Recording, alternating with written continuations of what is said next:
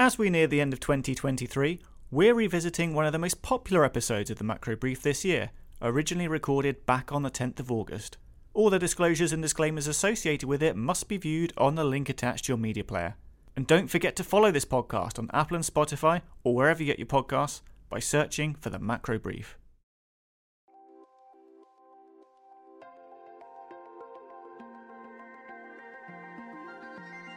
Hello, I'm Piers Butler in London and welcome to the Macro Brief. Since the launch of ChatGPT, investor interest in artificial intelligence and generative AI has surged. On today's podcast, we're going to focus on one important source of funding for this and other potentially transformative technologies: venture capital. This week, our data science team published a report on key developments in the venture capital industry. And Mark McDonald, head of data science and analytics, is here with me. Mark, thank you for joining us. Thank you for having me on the podcast. So, Mark, what got you to look at the venture capital industry in the first place? In your intro, you mentioned generative AI, and I think this is a great example. What happens with venture capital flows can be an important source of information for investors more generally in public assets. So we've seen that ever since ChatGPT was released, this has spurred an intense focus on AI generally and generative AI specifically. And you can see that this has had a dramatic influence on equity markets. So in the piece, we have a chart comparing the behavior of the S&P 500 tech versus non-tech companies since that point. And there's been a dramatic performance differential between the two, like over 30%. And so I think this is a great example of the ways that, you know, keeping an eye on the sort of behavior from venture capital investments and where are those funding flows going can be a very useful source of information for the market more generally. So, of course, the challenge with that remark is keeping an eye isn't as straightforward as it would seem. There's a lot of data floating around, and I guess that's where some of your data science tools come into play. Yes, I mean, I guess our team, we're probably the experts in the department at taking a new data set and trying to tease some interesting stories out of it. So I guess it fits more naturally with us than with anybody else. And so, having looked at all this data, where are we in the state of the venture capital industry? There was obviously huge growth, but then a bit of a setback? Yes, absolutely. So if you look at the capital invested for venture capital through time, you can see there has, as you mentioned, been dramatic growth with a particularly high volume of capital deployed in 2021. And since that point, it's fallen back so that in absolute terms, the level of capital being deployed by venture capital firms is kind of at similar levels to what we saw pre-pandemic. And so there are two ways of interpreting this. One way is to say, 2021 was anomalous, and we've now come back to more typical levels. But of course, you know, human nature and markets specifically don't really work like that. People make plans for the future based on what's been happening recently. And so it's not just the absolute level that's important, it's how it compares to recent history. And to illustrate this point, we created a measure called the HSBC VenT, which tracks the level of capital deployment over the last quarter relative to the behavior over the last 2 years. And when you look at it on this basis, you can see that the scope of the collapse in funding being deployed is comparable scale to what we saw in the early 2000s after the dot-com crash.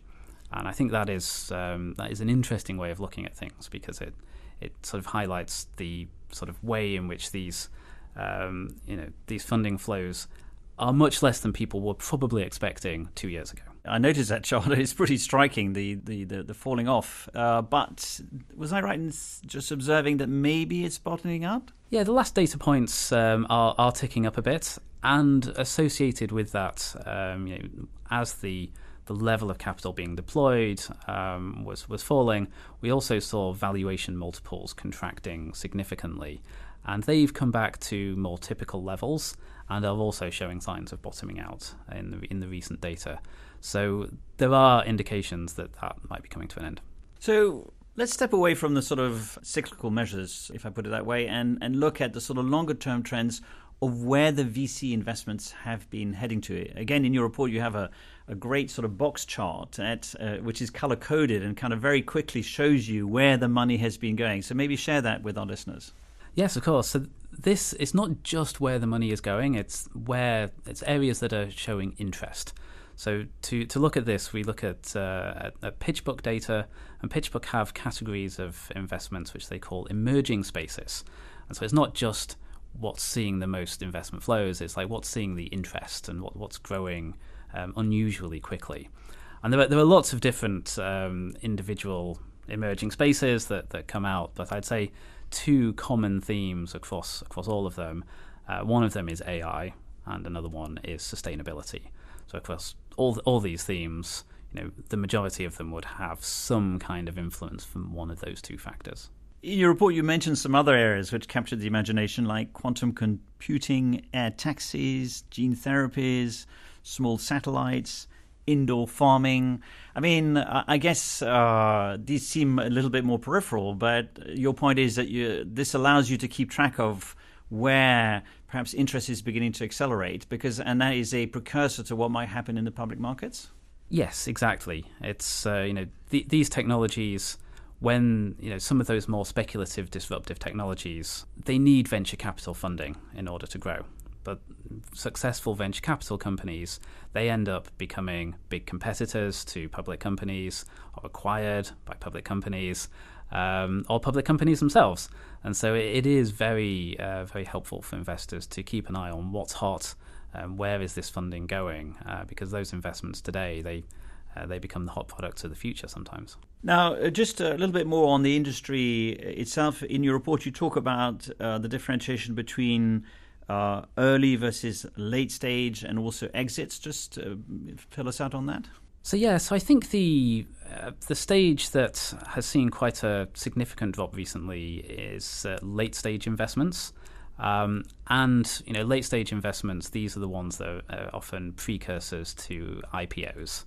And we've seen a concomitant fall in activity in the IPO market as well. And so I think this is something else that investors in public markets should be aware of. There has been a crunch in that activity as well. You talk also about venture capital as a useful source of diversification, but against that, it's more challenged, obviously, in terms of liquidity. So there are some investors who have a flexible enough mandate that they can allocate capital to these alternative asset classes. And if so, venture capital has some attractive qualities. Firstly, on the diversification space, these investments, they are equity investments, and so they're exposed to many of the same factors as equity markets. But if you calculate the measured correlations between returns in venture capital investments with investments in public equity markets, then the correlations are positive, but nowhere near as strong as you might expect. And I think part of what's going on is that in public markets, it's always being mark to market where we're pricing in expectations. And if reality oscillates from kind of pretty good to not great, then market expectations tend to amplify that, and it goes from perfect to terrible. And so you can really see this where we have a chart where we compare performance on an annual basis for venture capital and compare that to the Nasdaq, and you can see that in the bad years, even the bottom decile venture capital funds, their returns are not as bad as the return in the Nasdaq that year. And so I think this ability to kind of the fact that it's not being marked to market on a constant basis and you don't have to price in these very emotional swings can actually provide some downside protection, and it reduces the measured correlations and thus the overall portfolio volatility. Well, it's a treasure trove of data, I must say, and fascinating, and there's been a lot of interest in this area. So, Mark, thank you so much for joining us today. Thank you very much, Piers. That's our micro brief for this week. Don't forget, you can subscribe to the podcast on Apple and Spotify or wherever you get your podcasts by searching for the Macro Brief.